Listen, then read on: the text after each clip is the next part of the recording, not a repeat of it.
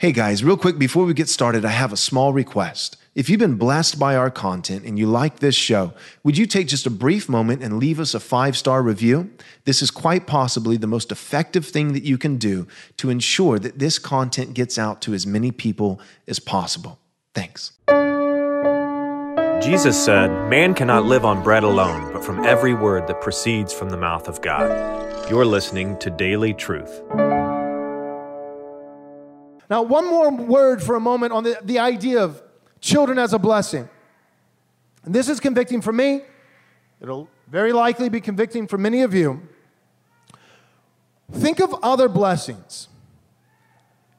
What blessing in life do we adamantly seek to mitigate, regulate?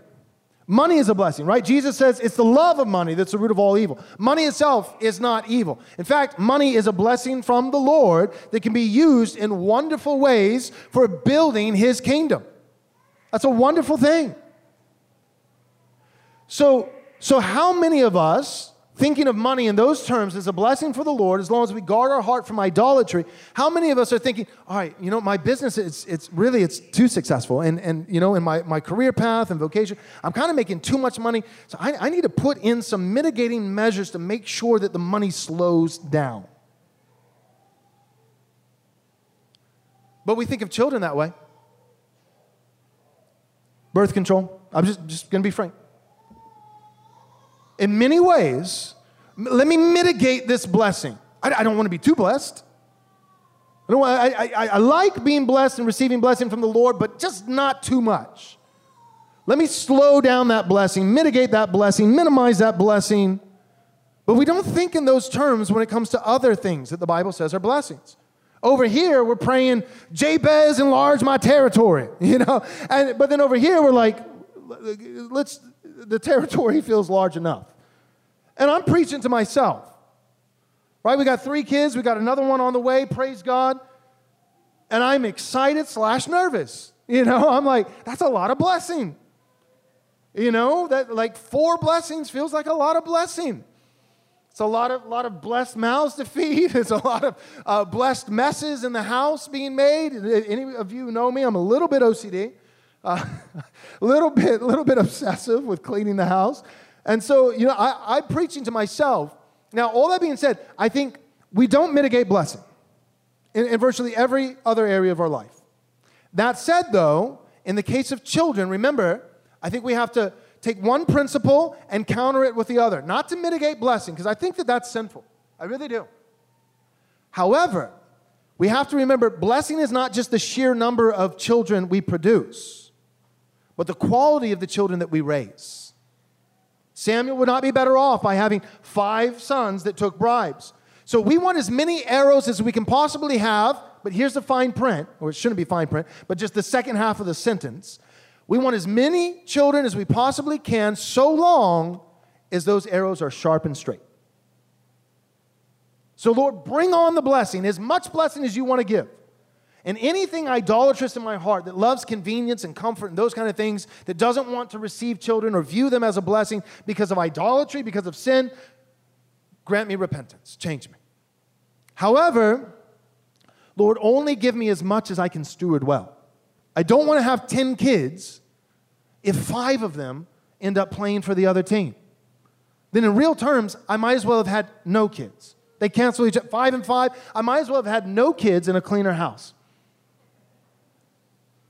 And a lot less gray hair. But Lord, if you can give me 10 kids as arrows, praise God. Praise God. But I think that takes into account looking at yourself, especially the men, the women also, mothers, but especially the men as heads of your households. Single men, God willing, future heads of your households. Taking a survey of yourself. How many children can I raise well? Fathers, do not exasperate your sons, the scripture says, but raise them up in the fear and admonition of the Lord. The responsibility to educate a child with a Christian worldview falls chiefly upon the father. Now, the father is the captain of the ship, the head of the household. He's going to outsource things. So mom may be the one who day in and day out is doing the homeschooling. But the responsibility still falls on dad. Dad has to wash her in the Word, train her in a Christian worldview, resource her, and he's still ultimately responsible for whether or not she's doing a good job, the kids are receiving this education. Dad might outsource it to a Christian school. My kids are going to go to this Christian school, this classical Christian school, whatever. Same thing. Dad's responsible. He needs to be meeting those teachers. He needs to make sure that that Christian school is not just Christian in name, that it doesn't just have Christians in education, but it is giving a Christian education. I'm going to say that again. A lot of us, we miss that. There are plenty of schools, even public schools, with Christians in the school, but there's a difference in Christians in the school versus it being a Christian school with a Christian worldview, a Christian education. Dad is responsible for knowing whether or not that's happening. And if you're going to go to a Christian school, spoiler alert, it's expensive. You're paying for 2 schools. One through your taxes for the school that you can't even use, and then one for the school that you are using, which means Dad's going to have to work and maybe work harder and maybe work extra in order to make that happen. But here's the deal. Children are a blessing from the Lord, not just because they're cute and cuddly, but because they grow up to be fierce, straight and sharp. But they are only a blessing insofar as they are good arrows that serve the Father's side, and they serve the Father's side because the Father is on Christ's side. Because the Father is on Christ's side. So we don't want to mitigate blessing because of sin and idolatry. At the same time, though, we want as much quantity as we can get with quality. And according to the text, ideally, we want to do this in our youth. So that when our sons and daughters are fighting, we are still in the fray, fighting with them. Thanks so much for listening. But real quick, before you go, do us a small favor, take a moment, and leave us a 5-star review if you enjoyed the show.